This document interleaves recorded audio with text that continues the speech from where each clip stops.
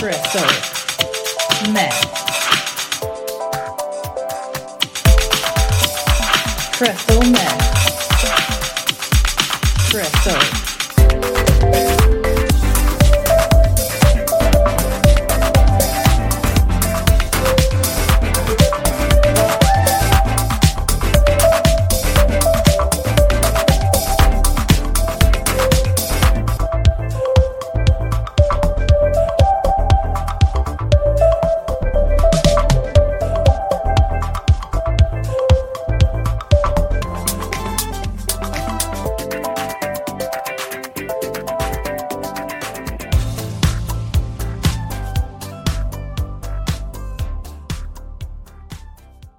Hello there, welcome to another episode of Crystal Myth with your gal Leslie and my main gal Yasmin and the man Mark, or the man, the myth, the legend. Hey. Hi. Hello. I was slightly upset when you said my main guy Yaz, because I was like, I want to be your main guy. Sorry. You are the guy. Yeah, that's fair. Okay. I'll take that. So Yeah. we're going to talk about alchemy this week. So I suppose if anyone knows what alchemy is, Yasmin's done some research on it. And the only thing I kind of knew about alchemy was that it was sort of like a mad medieval style science thing where they would try and turn base metals into gold in order to achieve immortality and wealth by creating something called the Philosopher's Stone. So if you're Harry Potter fans, apart from Americans, they changed it to Sorcerer's Stone because they thought that the Americans were too dumb to know what Oh my god. philosopher That's true. was. Yeah. Are you kidding me? Wow. Okay. Why didn't they had to change the title in America to Harry Potter and the Sorcerer's Stone because they didn't think they would know what a Philosopher's Stone was. Google it either. Oh my god. Yeah. Oh. Yeah, Didn't why pick don't you tongue. kick off then? Yeah. Like, tell us about alchemy. Yeah, so basically alchemy is like what you said, is basically it's quite an ancient sort of science almost, and it started way back from like the ancient Egyptians and like the Chinese as well at the same time, where they believed that everything was made up of like sort of base metals, which like mercury, sulfur, copper, I can't remember what that one is, but basically it's their whole goal of trying to change these base metals into gold. And it kind of, from what I've been reading, it kind of, you've got the side of it that's all like spiritual and soul seeking and stuff like that. And then you've got the other side that is very scientific. And that's kind of where a lot of it broke into, where I think basically what it was is they didn't seem to realise that there was a difference between metals and having metal, like sort of chemical reactions, and actual like base elements, which you obviously can't change. So it's sort of a lot of people just discovering a lot of these things. So a lot of that original alchemy of them being so obsessed with trying to turn it into gold then led us into like all the compounds that we've got today. So you've got loads of like alloys and different metals today because of the work Because that they they were did. just fannying about with different metals. Basically, like they were sticking different metals into different other metals. Oh, you were going to say something else. That Where are were they sticking the metals? into other things. But, like, oh my god. But yeah, like doing like different things as well, which also sounds dirty. Like putting it in really, really high temperatures, or freezing it, or putting two different metals together at different temperatures, and they obviously react differently and then produce different compounds. So because they were seeing that these reactions were happening, they were like, well, if we can change this into that, there must be a secret into changing it ultimately into gold. And that was sort of like the obsession that alchemists had, with to change stuff into gold. And then I think the spiritual side comes from, there's the beliefs that everything in the world is basically earth, water, air, and I fire. looked into this, Yasmin, and it reminded me of the film The Fifth Element, because it's air, what is it? Air, fire, earth, and water. Yeah. And then the fifth element is like God, the ether, they call it. So and I just basically, thought I the don't fifth think element.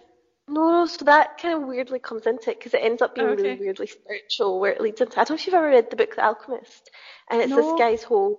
It's really, really good actually. Okay. But it's this guy's whole sort of soulful journey.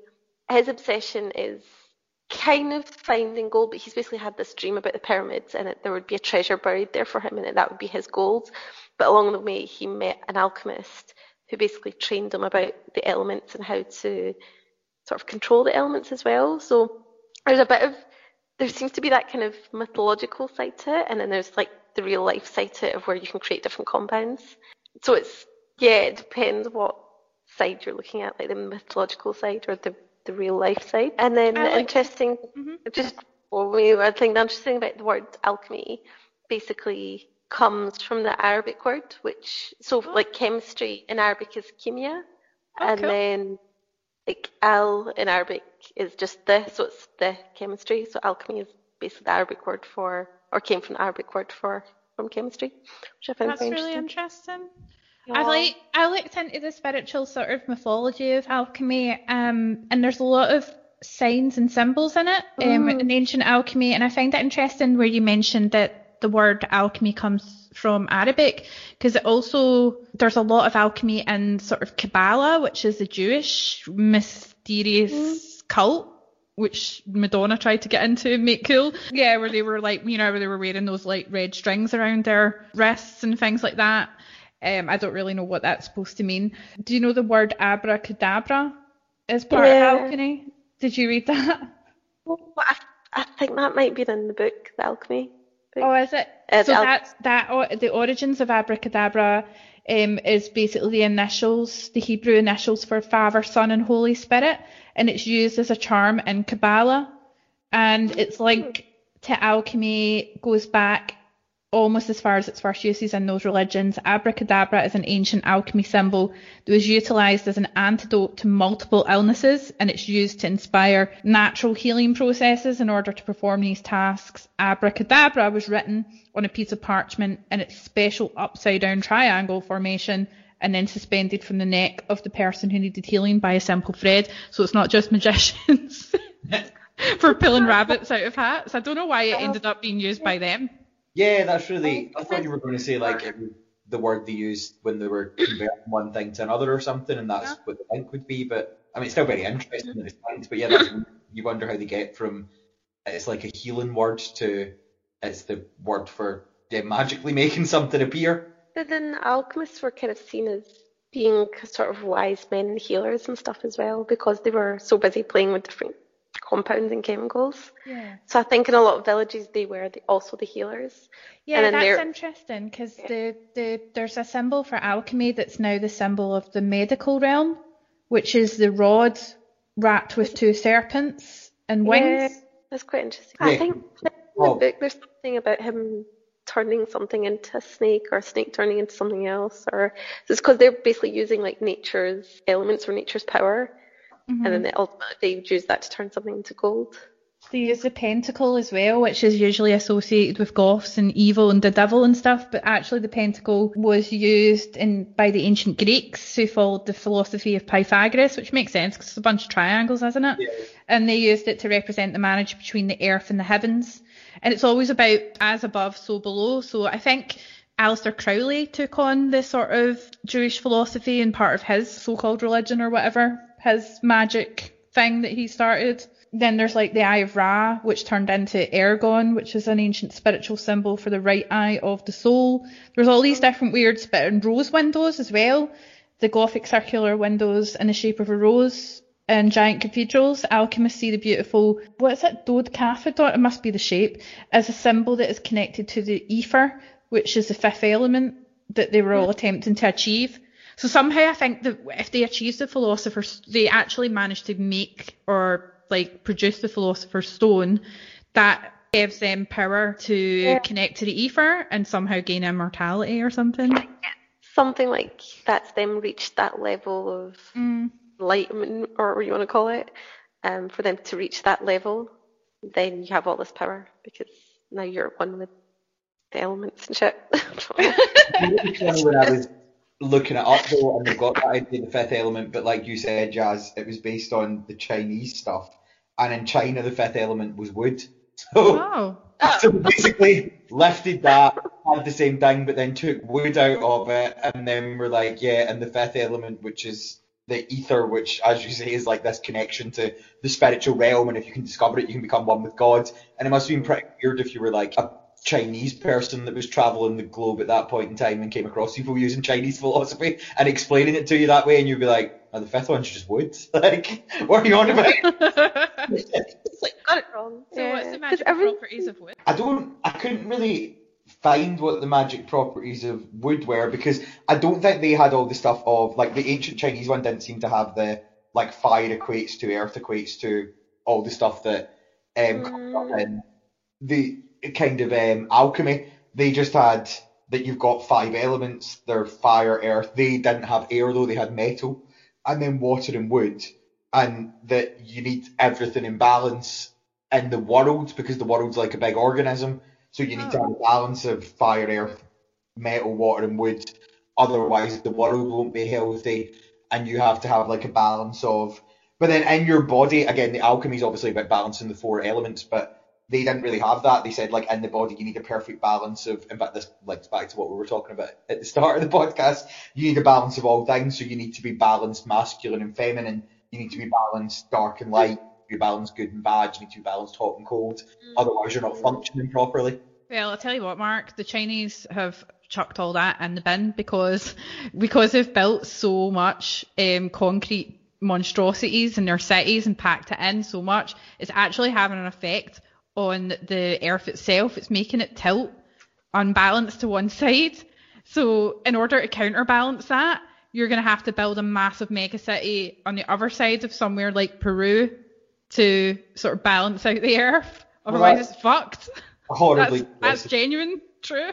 The earth's too heavy on one side. Surely on the other side we could build a big giant structure, but that only contains man-made lakes, man-made like earth mounds, man-made man-made forests or man-planted forests, and it needs to be heavy though. Yeah, we would just have to build it up until it was so heavy that it balanced it out, and then your ancient Chinese philosophers would say, yeah, that's fine, the earth's back in balance again. There's loads of woods and... Would all like the American cities not count as being heavy? Well, because they're all pretty much concrete as well. I mean, yeah, fair, we've probably got quite a lot of work to do to balance it out. I did like the ancient Chinese one though. I thought, yeah, that makes sense, you should have a balance of all 5 of those things. But then it's quite hippy-dippy, and I'm quite hippy-dippy, so obviously Yeah. I feel like the more widely kind of known type of alchemy seemed to have spread from like ancient Egypt, like around Middle East and then into Europe, and they all seem to have the same ideology. Like from what I was reading, it's from like ancient Egypt to the Greeks to then like the Arabs and then into Spain and then into the rest of Europe. It was quite interesting how it's kind of evolved like that. Well, what With all fascinates these me people try to get gold. when you mentioned Spain there, that's quite interesting that you should mention that, Yasmin, because I was going to I found out about this guy called Nicolas Flamel, and he is supposedly a French guy who lived he was real, and he lived between 1330 and 1418 in Paris, and he was a librarian and sort of scribe, and he started getting into alchemy. He seen this book. This peddler was selling this book, supposedly written by a guy called Abraham the Jew. That was his name. It's like, I really hope Abraham the Jew was Jewish and had just given himself a horribly racist nickname. He was, yeah, the only Jew villain or something. I don't know. Check out this book by Abraham the Jew. He's like, oh, that's interesting. He recognised it as like an important sort of Jewish alchemy book, like an instruction book about how to like interpret all the different symbols so that you can produce the Philosopher's Stone. So he was like to the guy, oh, I'm interested in that book. I'll give you a couple of like florins for it, which was just like, nothing, pennies. And the guy was like, yeah, fair enough, here you go. But he had problems deciphering it. So what he did was him and his wife travelled to Spain. So he went to a market, got the book by Abraham the Jew, and then the pages of the book contained images which detailed some steps of the great work as the alchemy alchemical process of creating the Philosopher's Stone was called. So he was trying to create the Philosopher's Stone, but he couldn't understand what the images meant. So he left for Compostela in Spain, where he was introduced to another Jew who had converted to Catholicism. The Jew understood the meaning of the images, and he shared that with Flamel. He then went back to Paris, where he began to experiment with the transmutation of metals alongside his wife. He had taught her also the principles of alchemy in the past, and by following to the letter the instructions from the book, they achieved their first successful transmutation, obtaining gold of a far superior quality than the common one and a much higher level of purity. So throughout this book, he discovered how to turn base metals into gold, so he became incredibly wealthy, but he was really scared that the king, Charles V, would find out. So because he'd ordered all the destruction of all the alchemy labs, probably in a jealous rage or something, I don't know. And then Flamel's reaction was to endow various churches and to order a portal with symbolic figures for St. Jacques Le Boucherie, the neighbouring church. But he also apparently produced an elixir from the Philosopher's Stone that allowed him, that he drank, or I don't know what he did with it, or maybe in the form of a pill, like a golden pill or something, that allowed him and his wife to be immortal. And according to this guy, Paul Lucas, who was a traveller in the 18th century, he declared that he'd met some Arabs in the desert and that they had told him that the famous couple of alchemists were still alive and they'd met them. So in his book, The History of the French from Different States, Alexis Montaigne stated how he came across a French intellectual and they talked. The man told him that he had met Nicolas Flamel, who was not only alive, but he kept on experimenting in some sort of secret underground facility.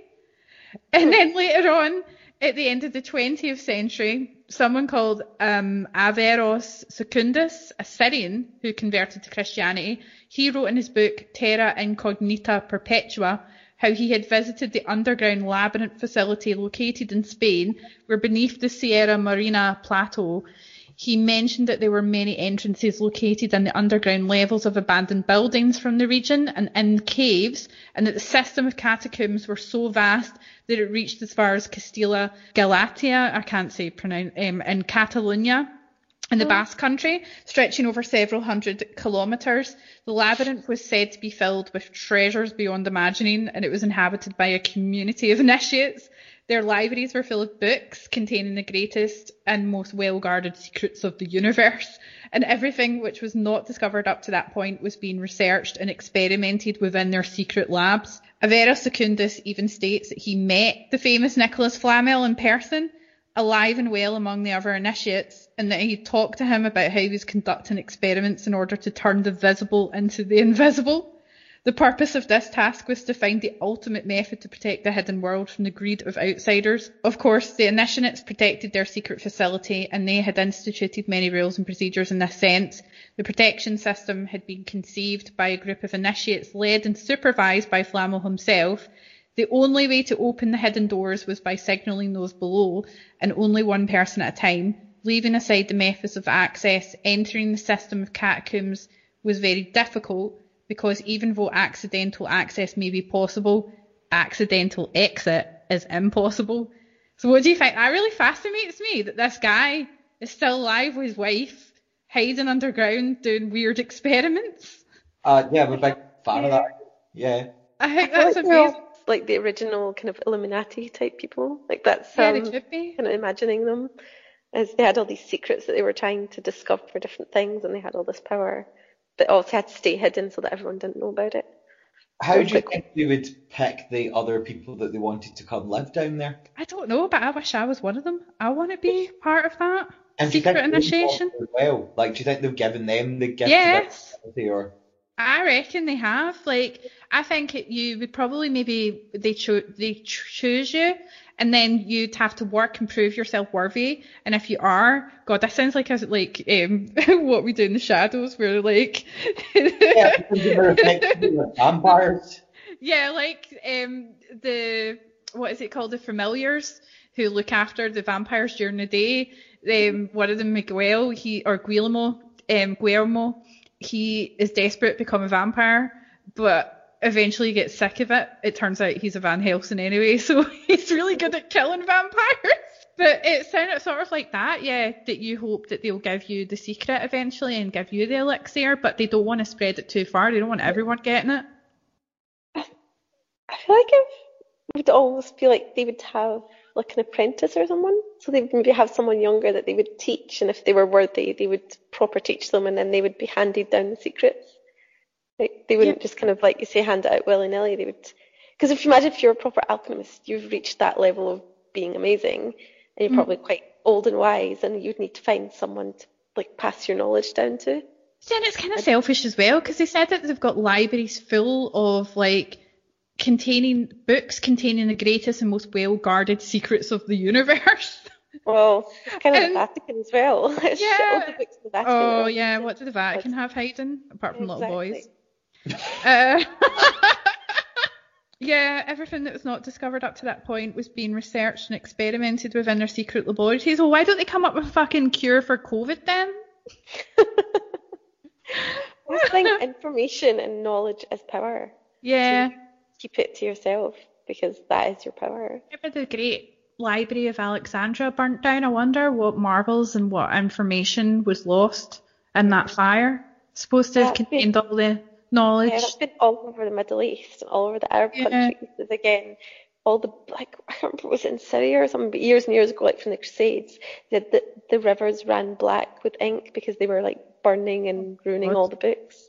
And I don't know if you remember when you went to probably Luxor or Aswan, a lot of the temples had like black, like they were charred black at the top. That's I think they did mention that. Yeah, that's basically where in the Crusades had happened. The Christians basically burnt all the books, and that's why they were like all black. And that's how they ended up. When we move on to talking about medieval medicine, is that that's how they ended up in the sort of Dark Ages, because they burnt so many vital like knowledge. Yeah. You destroy their books, you destroy their knowledge, you kill the people of knowledge, and that's how you destroy a community and destroy a civilization. Yeah, like in the Crusades, like the Arabs were really intelligent and like far more advanced than other like places were at that time in Britain. Like they were, I think when I'm thinking of like Henry VIII's first wife, Catherine of Aragon, they sort of like, they conquered a lot of Islamic places, but they then took on part of their culture, like bathing and different philosophies, mathematics and things like that, but then sort of mixed it with their Catholic faith. But they were bastards because they forced a lot of people to convert. Well, like most of the stuff in like school and uni you read about, like science, chemistry, maths, it all came from the Arabs. But like I think there wasn't any concept of the number 0 before. But it was the Arabs that came up with that, and they call it the Arabic alphabet, don't they? Yeah. So, God, I'm going to sound like my dad right now. Use your dad. Alphabet, that's an Arabic word, because the first letter of the Arabic alphabet is Alif, Bet, Tet, which is AB alphabet, basically. So all those Islamophobics out there that are pretty much idiots, every time you recite the alphabet, that's Islamic. That's from Arabic. I mean, we're assuming Islamophobes can recite the alphabet, like that's true. Or add up. Oh my God. Yeah, it's crazy. Like everyone's linked to each other, but I don't understand how anyone could be racist about anything when we all basically come from the same shit. Yeah. I've also a very beautiful sentiment, yeah, as we all come from the same shit. Yeah, I love it. Oh. I found an interesting article from the Smithsonian magazine, and it says alchemy may not have been the pseudoscience we all thought it was, but I found it really amusing when I was reading this article that the very mention of alchemy from like sort of the younger generation of scientists that are trying to like experiment with it to see if it was like any, like you said, Jasmine, whether it actually had any benefits scientifically. The very mention of it with the old school scientists turns them into like, drives them to an absolute rage. Like they're actually like furious. I just imagine their big red faces and steam coming out of their ears. It's like they're trying to be so logical and scientific, and mentioning alchemy is like, no, you're just going into fairy tales now. Yeah. Silly. So they said that throughout the 20th century, the academic community had little patience with alchemists in their vain efforts to transmute base metals into gold. any contemporary scholar who even dared to write about alchemy, historian Herbert Butterfield warned, would become tinctured with the kind of lunacy they set out to describe. So they basically called them mental if you even try to like research it or anything, or prove that it's or even write about it in an academic way. But in the 1980s, some revisionist scholars began arguing that alchemists actually made significant contributions to the development of science. Historians of science began deciphering alchemical texts, which wasn't easy. The alchemists obsessed with secrecy, like your man, what was his name? Flamel. He's very secretive. So that's why it was difficult to sort of decipher, because there was lots of metaphorical terms laden with obscure references to mythology and history. For instance, the text that describes a cold dragon who creeps in and out of the caves was code for saltpeter, potassium nitrate, and a crystalline substance found on cave walls that tastes cool on the tongue. So they had like different kind of names for it that we would now have like proper scientific names. Yeah. You know, like code. Like symbols and stuff rather than Like I'm sure like nickel and stuff had their own sort of alchemic terms that sound quite mythical, but it's actually just a real thing. Part of what I researched was the stuff on the humours, which I want to talk about. But yeah, like it's crazy. But if they hadn't started researching the humours, then they wouldn't have found out that they weren't real, and they wouldn't have made scientific advancements. And the bits of it that they tested that did work, because they used like some herbs to test human imbalances, and then obviously using like herbs and plants, they would now use like extracts of those herbs and plants in things like paracetamol and ibuprofen. So a lot of those herbs and plants that they did use ended up killing people that they were trying to heal. But we wouldn't be where we were now if they hadn't tested that stuff. So yeah, I get that they did end up killing people, and that what they actually believed about humours was clearly incorrect. But I suppose otherwise they'd just have still not known anything. So yeah, they wouldn't believe in humours, but we also wouldn't have like modern medicine.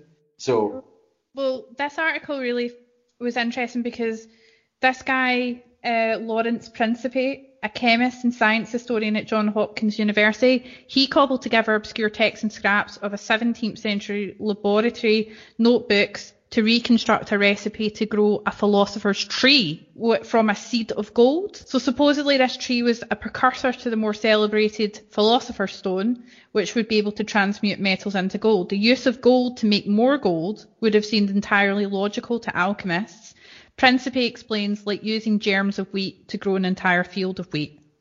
So Principe mixed specially prepared mercury and gold into a buttery lump at the bottom of a flask. Then he buried the sealed flask in a heated sand bath in his lab. One morning, Principe came into the lab to discover to his utter disbelief that the flask was filled with a glittering and fully formed tree of gold. The mixture of metals had grown upward into a structure resembling coral or the branching canopy of a tree minus the leaves. That's amazing. I want to do that. I want to do that as well. The two metals reacting to each other. Yeah, and it's somehow like, I don't know how that would work. That's so weird. It's like, you know, like how you can build up crystals. Yeah. I don't know if you ever do that in biology, or was it chemistry we did it? I didn't go on to do chemistry. Did you? Dr. Town's shouting at me all the time. I don't remember. As in, I had the same chemistry experience, so yeah. Were you in the same class? I think so, yeah. I think we were, but I sat at a different table from you. Yeah. I feel like you were at the front right table and I sat at the back left table. Yeah, something like that. It was pretty much, you couldn't believe that this had happened, because I guess he probably thought, oh, well, this is from the 17th century, it's going to be a lot of shit, but I'll just try it anyway, and then it actually worked. So I have no idea. I wish he'd been our chemistry teacher instead of Dr. Ireland. One, we probably have got to sit at the same table, and two, we get to make magic shiny trees. Yeah, of course. He said that what intrigues him and his fellow historians is the growing evidence that alchemists seem to have performed legitimate experiments, manipulated and analysed the material world in interesting ways, and reported genuine results. And many of the great names in the canon of modern science took note, says William Newman. So they said Robert Boyle, one of the 17th century founders of modern chemistry, basically pillaged the work of German physician and alchemist Daniel Sennert, When Boyle's French counterpart Antoine Laurent Lavoisier substituted a modern list of elements such as oxygen, hydrogen, carbon and others for the ancient 4 elements of earth, air, fire and water, he built on an idea that was actually widespread in earlier alchemical sources. The concept of matter was composed of several distinctive elements. In turn, that inspired Sir Isaac Newton's work on optics, notably his demonstration that the multiple colours produced by a prism could be reconstituted into white light. But other scholars have at times responded to this idea with outrage. Principe was once confronted, this is the bit that made me laugh, at an academic conference by a member of the audience who was literally shaking with rage that I could defame Boyle in this way. Like, who the fuck cares? He's dead. I don't think Boyle's going to care. Like, that you're to try to defend him.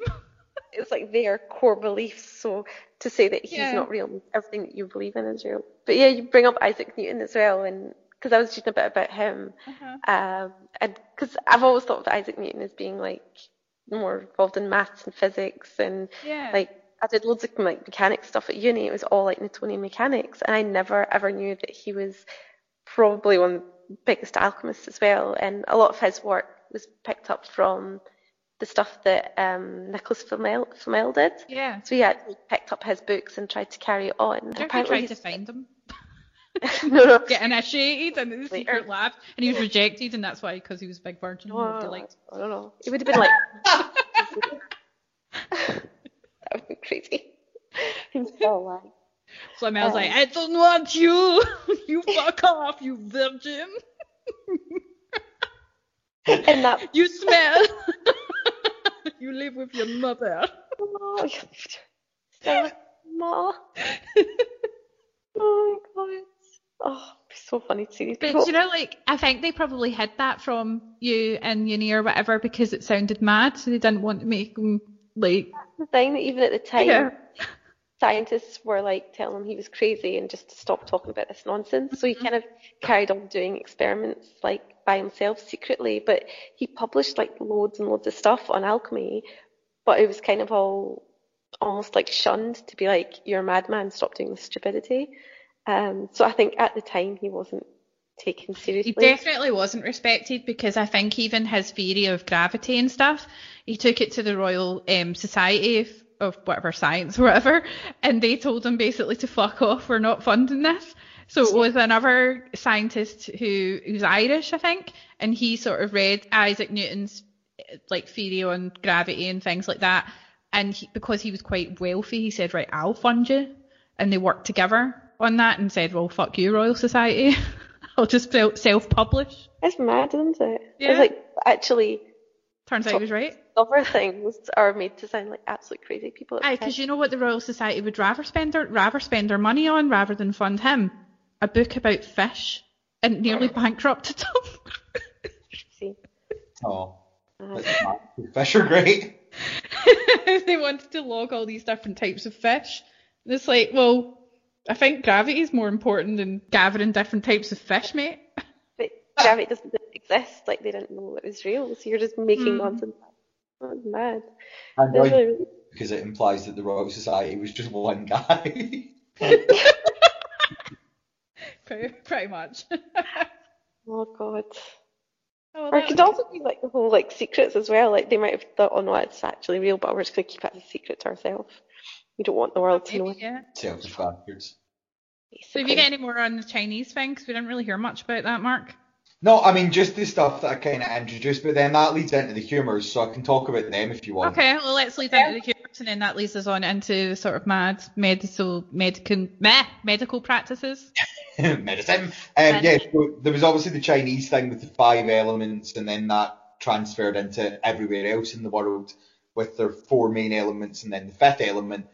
And then the humours was like a belief in medicine that the 4 elements that are the earthly elements, that we've all got a dominant trait, so that kind of rules your personality and the way that you act, but we still all contain the other 3, and the other 3 you have to keep in balance, otherwise, well, there's different things that can happen if they're not in balance, so if they're not in balance it can affect your interests, so I don't know if you started like going out and compulsively masturbating in the street and stuff. Sorry, Mark, have you been spraying on me? Then they might say, oh, that's because your humours are out of line. Or if you have like really low energy, they'd say, oh, that might be because your humours are out of line. If you were having any emotional issues, so any sort of mental health problems, well, actually, in that time, we know that they just locked you up forever. But they might try first to realign your humours. And they also said children that had short attention spans, it was because their humours were out of line. So, And how did they do you mention spell about humour? oh humour? I'm trying to imagine what the actual word is, because I don't. HUMOR. Yeah. And it was like black bile, yellow phlegm. I can't remember the rest. Sorry. It's black bile, yellow black bile, yellow bile. That's a Red tongue lorry, twister. yellow lorry. Black bile, yellow bile, phlegm, and blood. But they all relate to an element. And then so there's your dominant element. So I'll explain that first because then we can decide which one we are. So everybody has a dominant element. So if you're earth, that means you're analytical and detail orientated. If you're fire, that means you're practical, independent, and extroverted. If you're water, that means you're relaxed and easygoing. And if you're air, that means you're talkative and enthusiastic. So that's like your main humour. But you can be a bit of each of them. No, so we, according to this, each one of us would have our main humour. And then it's the other ones that you have to keep in balance because that one's always going to be your like main humour. What was the first one? So the first one's earth, which is your analytical and detail orientated. Right. Then fire, which is your practical, independent, and extroverted. I think I'm fire. I'll take fire as well. Yeah, you are fire. And then water, which means you're relaxed and easygoing. And then air, which means you're talkative and enthusiastic. Are we both air, Yaz? Jasmine. I feel like I'm fire. talkative and enthusiastic when it's people that I know and like. If it's Yeah, not, the same. If it's Like, people I that's why don't know, I'm not, unless I've had a good few drinks in me, and then I'll talk to any cunt. I agree, you're fire, Leslie. Are you maybe air, Yaz? I think I'm air. I feel like I'm a mix between earth and fire, but You're no. not allowed to be a mixture. That's against Why can I not be a mixture? Why can't I identify with them? Why can't No, I identify as an air. You're making you air. The end. I'm fire, but I also I identify as air. I'm That's what you're trying to say. fire, but I identify as air. Yeah. So then, right, that would mean that we would all be ruled by the one that we're ruled by, and then the other three have to be in check, and if they're out of balance, then that'll make you ill. So, okay, so if you're not earth, right, and your earth is out of whack, that means you've got too much black bile, as Leslie said, which isn't a thing. It doesn't exist, but they didn't know that at the time. So there are different types of bile in the body. There's no such thing as black bile, which they said is produced by your spleen. So they said if you've got too much black bile being produced by your spleen, that means there's too much earth in your body. And the way to get rid of that is to give you a strong laxative. So basically, we just made you have diarrhea, and then we're like, well, that's all the mud's coming out of you. Is that not the whole, like, if you're constipated or if your colon's, like, clogged up, you need something to clear it out and that will actually help your well-being? Do you know what they actually No, do these days, though? A fecal transfer. Ugh. Well, what I've heard about. Yeah, it was in South Park as well, where they wanted the spice melange, which was apparently that footballer Tom Brady's shit. They were all after his shit because it was the best shit. And if you put that shit in your body, you become like amazingly fit and healthy and stuff.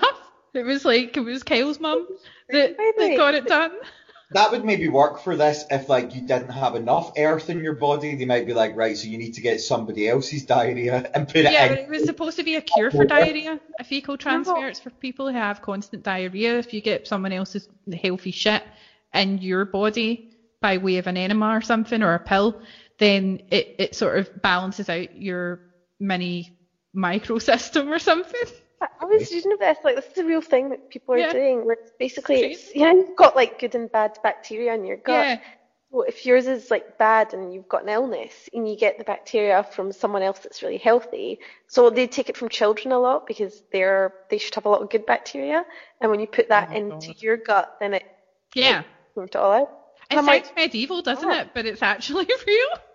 I don't know. It sounds really insane is what I just did. In fact, it sounds more insane than what I just said. It does. But people are proper doing this and like actually drinking each other's shit. It's mad. Yeah, because like South Park, Kyle's mum got it done because she was severely ill, so she got that done in the hospital. But then all her friends started getting jealous because she looked amazing, so they started trying to like invade her house to sort of get her shit. Like, or I think they were bribing her kids to say, look here, if you could like wait for your mum to do a shit and then take a bit of that and give it to us, we'll give you something in return, like a computer game. I think it was like the Star Wars game or something. So yeah, it's crazy. I don't think I wouldn't do it. It sounds disgusting. I really couldn't do it. There's other ways of getting good bacteria into your gut. Yeah, like take some Yakult or something. Exactly. Or some Yakult. Be fine. So what if you had too much like fire? Okay, so if you have too much fire, which you can't have, Leslie, because No, because I have fire. Yeah. Too much fire, then that would mean too much yellow bile being produced by your gallbladder, which can actually be a thing, but obviously doesn't mean you're full of fire. So they said in that instance, you had to be given a mixture of plant matter that would make you throw up. But again, they're obviously just doing the same thing where you vomit and your vomit's like greeny yellow. So they're like, well, there we go, that's yellow, so that's yellow bile. What fire looks like in your body, so that's out of your body now. Brilliant. So I need to become bulimic. So do you know what's weird is like one of the things I was reading about is actually linked to this, and I didn't realise until right now. If you guys have like cupping or bloodletting, where they basically that was quite common. Yeah, so that was part of the humours. Yeah, so I've only realised right now that that's part of the humours, and they're going on about so basically taking out bad blood balances out the yellow bile, black bile, phlegm and blood, and all that. So it's like literally the same thing. Yeah. But the thing is, so I got this done once because this is still done. Oh yeah, cupping's still done, and so are leeches. Yeah, leech is quite cool. So I did the cupping maybe in February this year. What was it like? It was so weird. Like I'll send you pictures of it because it's really gross. Okay. It was like, I was telling you, I've got really bad arthritis in my knees, and my back kills me all the time. Like it doesn't matter how many times I go to a chiropractor or a massage or a physio, my back just aches all the time. So someone told me basically go for the cupping thing. Like they take out all the black blood, the bad blood, and it should help. And it was sore. Everyone told me it's not sore, but it was sore. But I basically got the cups done on my upper back and my lower back, and like 4 cups around each knee as well. And like, see the stuff that came out? It was so disgusting. I thought it was just going to be blood, but this was like really, really, really dark red and almost like thick and congealed, that it was actually sitting like jelly in the cups.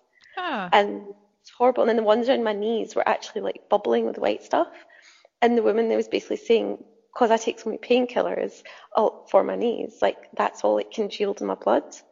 And so that's why that came out weird. And like the jelly stuff is basically, that's all, if you imagine like your veins are like pipes and you're basically cleaning out what's clogging up your pipes. That's why it was coming out as thick. It was, honestly, I swear it looked like jelly. It was literally solid. But she was also saying that even though it's got all those health benefits, it's also meant to be really good for your mental health, and it like lifts depression and stuff as well. And to be honest, see, at the time when I got it done, apart from my back being absolutely aching because someone had like put needles in my back and like sucked my blood out, it makes you feel so much lighter, and it did actually take the pain away. Like it was absolutely mad. But it doesn't cure it though, does it? No, that's saying it didn't cure it. So I would say like a month later I was back to being sore again. They used to do that with the bubonic plague, so the buboes, that it's basically like pus-like boils that formed in your lymph nodes because of the fleas that caused the plague to, I don't know, that's how it spread. And that was a symptom of it. They would cup them to draw out the bad humours and the bad part of the disease, basically they called it, to draw out the disease from the buboes. But I don't know whether that obviously probably didn't work. But the rich people used leeches in terms of like drawing blood from them, which is still used today by medical practitioners for not just for the hell of like taking blood out of someone to get the bad blood out. It's for like say serious like blood diseases or something. The bad blood from the good blood, and we don't take the bad bit. Whereas the poor people would have to go to a barber's and get someone to cut them with a knife. Like a dodgy one. Yeah. And they often died as a result of blood loss, so it's pretty stupid. Oh man. It was weird. I don't know if I would ever do it again, to be honest, but it was I think Gwyneth Paltrow got it done once, and it was all over, like, I think that was all over social media at one point. Well, all the swimmers in the Olympics were getting it done. You know, they had all those like dark circles in their back. Yeah. That was flipping. So like it is really. See, that's interesting as well. So when I was looking it up, like that was like literally everything you said there I found really interesting, because all of that, the cupping is if you've got too much water, which would then be like if you were exposed to too much water. So if you were a swimmer, also got like internally too much water, if that's out of balance, it'll make your muscles or your bones are cold. So that's obviously like arthritis that would apply to. And then it's like basically you have to have the cupping to remove the water in the form of like phlegm from your blood. That's pretty cool. See, when you're talking about water though, this kind of leads me into what I want to talk about, which is the method, the 18th century method for saving people from drowning or reviving people after being drowned. And it's literally blowing smoke up someone's arse. So you know the phrase, "Oh, you're just blowing smoke up my ass."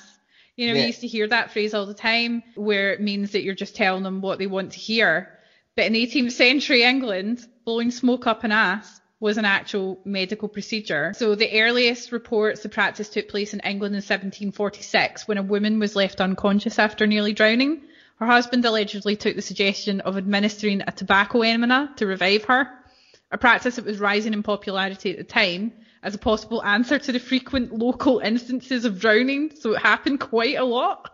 They had a drowning problem in the 18th century. Is it because they were wearing all those heavy dresses and clothes? It just, I don't know, or they were just... Oh, they couldn't swim out, probably. Yeah, maybe. Under. Oh, wow. So he took the tobacco-filled pipe, inserted the stem into his wife's rectum, and blew a bunch of smoke up there. I feel like that would kill you. Yeah, it's not great, but apparently it worked. It's not very pleasant. I think maybe the shock of someone shoving something up your arse would probably revive you. Yeah. If anything else. I don't think it's the actual smoke that's doing it. But they theorised that the hot embers of the tobacco leaf had jolted his wife back into consciousness, and then the practice grew quickly from there. So apparently they thought that the use of tobacco in the form of medicine came from the indigenous Americans who used the plant to treat various ailments. They invented what we refer to as a tobacco enema. So they started it, but maybe they didn't do it to, I don't think they used it to revive drowned people. The English botanist, physician and astrologer Nicholas Culpeper borrowed from these practices to treat pain in his native England, with methods including enemas to treat inflammation as a result of colic or a hernia, also headaches or whatever. But then it was the 18th century when everyone started using it to revive drowned people. So Richard Mead would be among the earliest proponents of the use of the herbal enema as a recognised practice, and helped bring its use, however short-lived, into the mainstream culture. Blowing smoke had become a regularly applied medical procedure, mostly used to revive people thought to be nearly deceased, usually drowning victims. The process was so common that they had several waterways, major waterways such as Thames or wherever, they kept the instrument consisting of a bellows and a flexible tube. There's a picture of it, it's really funny. It looks like a really, really long, thin sort of trumpet thing. And at the end, you shove that in the person's arse and the smoke coming out. But the problem is, it didn't have like a filter or anything. So when you're blowing that into someone's arse, chances are you're breathing in their shit, which is not a good thing. Oh. Okay, so then you're getting the disease as well. So that was not good. So they ended up having to like sort of invent something that had a sort of like filter through it, so that it, or a valve whereby you're not breathing in that person's arse there. It's crazy. I actually don't even know what to say. So they kept these things nearby, like, you know, like if you have like nowadays nearby a river, you have like life rings, what they called? Oh yeah, the life rings. I feel like that sounds right. Yeah, well they would have them. I feel like you said it too much now, so I don't know if it's a real word. No. So they would have those, you know, those big plastic life rafts or whatever they would throw in, and you would grab onto it. They had these at the side of these large waterways specifically for blowing smoke up people's asses to revive them. Instead of jumping in, they would just fish them out and then blow the smoke up. So the tobacco smoke was believed to increase the heart rate of the victim and encourage respiratory functions, ironically, as well as dry out the insides of the waterlogged individual. So it's like, that is just such stupid logic, isn't it? Like, they're soaking on the inside, so we better blow smoke up their arse to make sure that they're dried out, like smoking a kipper or something. Oh my God, that's insane. I don't know. So because they thought that it made that method of delivery, they preferred that more than breathing air directly into the lungs via the mouth. Yeah, go the long way around. Before the implementation of an official instrument, tobacco enemas were typically administered with a standard smoking pipe. I mean, that's quite close to get someone's arse. It really get hot as well. Yeah, that's why they thought it would wake them up, because it would heat them up from the inside. It's actually burn you. Fuck. This proved to be an impractical solution, as the stem of a pipe would be much shorter than the tube of the instrument that would come later, making both the spread of diseases such as cholera and the accidental inhalation of the contents of the patient's anal cavity, an unfortunate yet common possibility. The tobacco's enemas rise in popularity in full swing. London doctors William Hawes and Thomas Cogan together formed, now this is really funny, the Institution for Affording Immediate Relief to Persons Apparently Dead from Drowning. That's quite a long name for a society. It's nice and big and catchy. Yeah, or AFIRTPADFD for short. In 1774, the group was later named the much simpler Royal Humane Society, a charitable organisation that grants awards for acts of bravery and saving of human life, and also for the restoration of life by resuscitation. So because they gave an award, I think they gave them 4 guineas for resuscitating a drowning victim. So imagine all the people blowing smoke up everyone's arse just to get like the equivalent of like 160 quid today. I'd blow smoke up someone's arse for 160 quid. How would you feel if someone blew smoke up your arse, though? I don't think I'd let them to start with. Well, you wouldn't, because you're unconscious. You wouldn't have a choice in the matter, Yaz. They'd be blowing smoke up your arse to get you back. Dead from drowning already. Yeah. Maybe it would be better than being dead from drowning. Yeah. You get to be alive, they get 160 quid. Everyone's a winner. It's great. It carried on until it was also used for ailments such as typhoid, headache, and stomach cramping. Oh my God, so I've got like period pains or something. I better go get some smoke and blow it up my arse. Oh my God. So with it went on until the 1811 when they discovered that tobacco is actually toxic to the cardiac system, but the popularity of the practice of tobacco smoking it just gradually dwindled. But I'm sure there's probably still people that just like to do it for fun. It doesn't sound fun. Well, people put, like, I don't know, you've seen on Jackass where people put, like, give themselves, like vodka enemas and all sorts of weird shit up there. Get drunk quicker. Yeah. I heard that, I don't know if ever it was Rod Stewart or some pop star. Yeah, it was Rod Stewart. He shoved capsules of Coke up his ass because he couldn't take it orally or through his nose or something. Maybe because he was scared of it damaging his vocal cords if he snorted it, so he decided to shove it up his ass instead. Never mind the amount of semen that got pumped out his stomach that one time. Did you know about that myth, Yasmin, about Rod Stewart? He had really bad stomach cramps, so he got taken to the hospital, and it turned out that they had to pump his stomach because it was so full of semen because he'd been sucking too many dicks. That sounds like nonsense. But yeah, it was an urban myth. Oh God. But he actually did shove cocaine up his ass, so there you go. I was going to say, this brings me on. I think he actually did. He looks for a fact. So what mad shit have you got, Yasmin, from the world of medicine? I don't think I can top that, to be honest. Can't top blowing smoke up someone's arse. Yeah. No, I don't think I can. It's up there with all the other good ideas that, the English have come up with, like Brexit.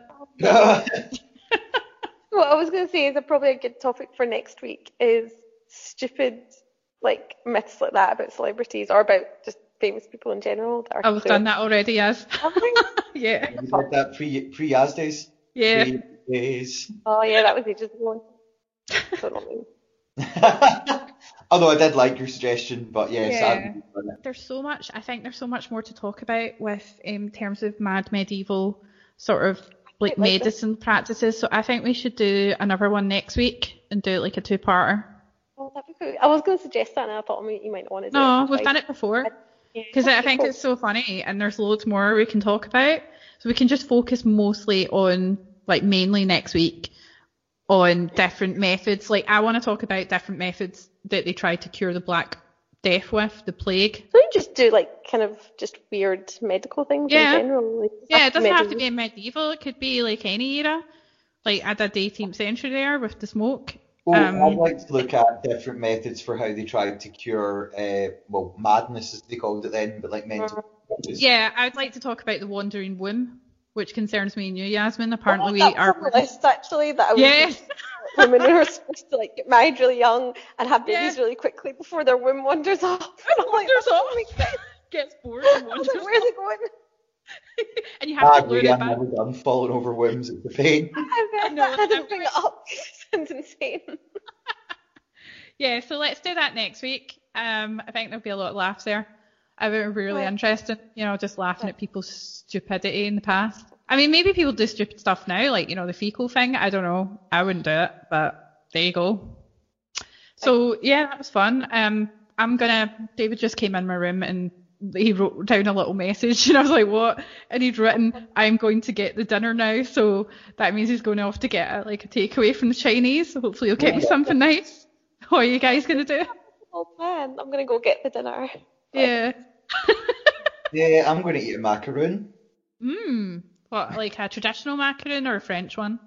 No, a traditional one. So that is the French macaroons, but I'm having a traditional one. Is that like the potato base? Is it made of potatoes or am I going mental here? Potatoes and icing sugar and coconut chocolate. Right, so sort of more of a Scottish delicacy. Sugary potato. That could be my drag one. What was that other Scottish thing? What was it called? Tatties or something? And they're covered in like a chocolate cocoa powder dust. Okay, never mind then. I feel like there is something else when you go into like Scottish sweet shops. There's other things going on the coconut, but I can't remember. Sour plums. Like sour plum. Really funny. So like Abdul's basically has to speak to this nutritionist guy like through his gym to make sure that he stops eating shit, and he's like had to keep a food diary.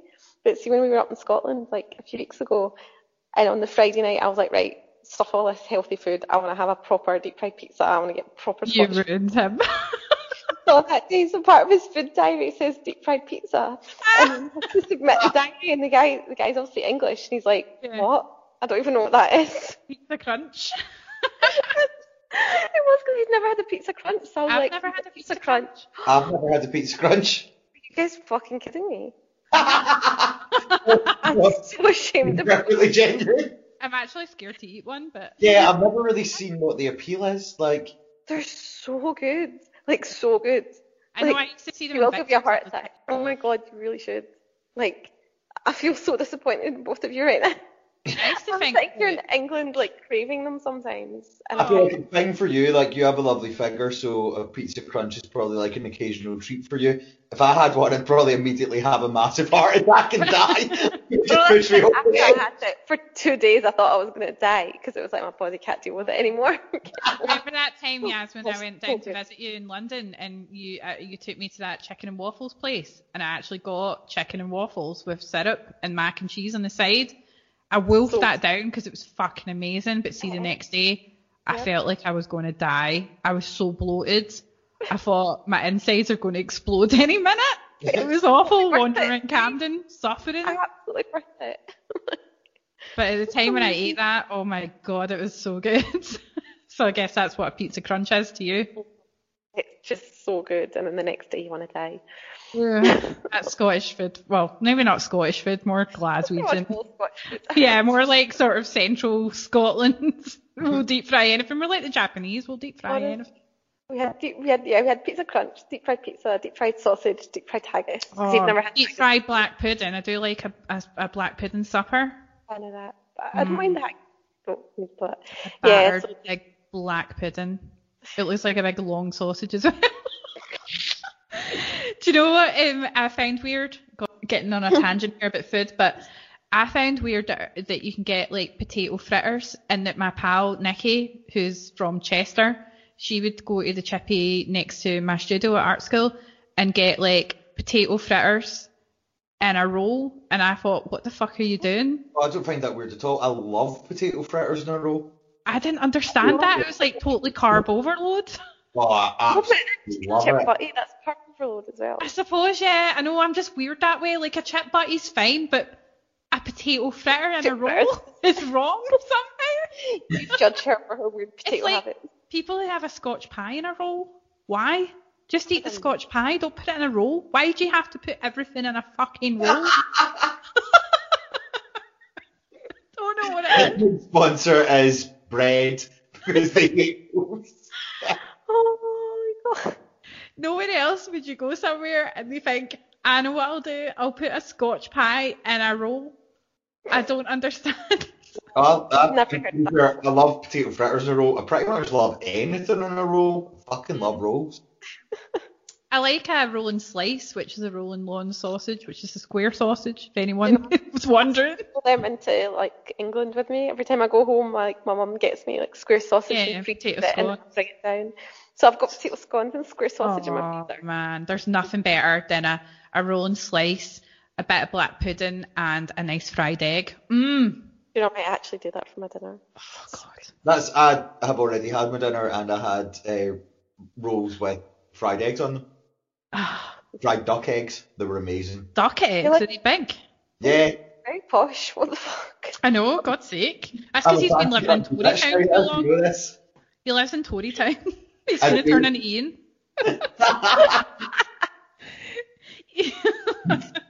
Nobody was like, who the fuck is Ian? On Tory. Who's Ian? He actually, right, I fell out with him. I actually blocked him on Facebook because he declared him, he said, I have joined the Conservative Party. And I went, oh really? Oh, right, well fuck you then. And I blocked him. Don't worry, I'll never join the Conservative Party. I might like Thank duck you. eggs, but I'm not a fucking monster. We were actually talking about Ian yesterday. One of my friends had met him ages ago and he came down for my birthday. And my friend was actually saying to me, do you know, I was like really reevaluating our friendship because I hated him so much that I almost stopped hanging out with you. I was like, oh my god. I mean, So I nearly lost a friend because he was so shit to me. Anyway, Anyways, take all that If you're out. Tory, block yourself. yeah, if I'm you're a fucking- Tory, please just don't even listen to us, please, thank you. Actually, he's Maybe listening. reevaluate your life. Take Okay. a lot. Yeah, or blow some smoke up your ass. So I'm going to go now and wait for David to bring back that lovely, delicious Chinese meal. Not a Chinese man or woman, just a nice meal.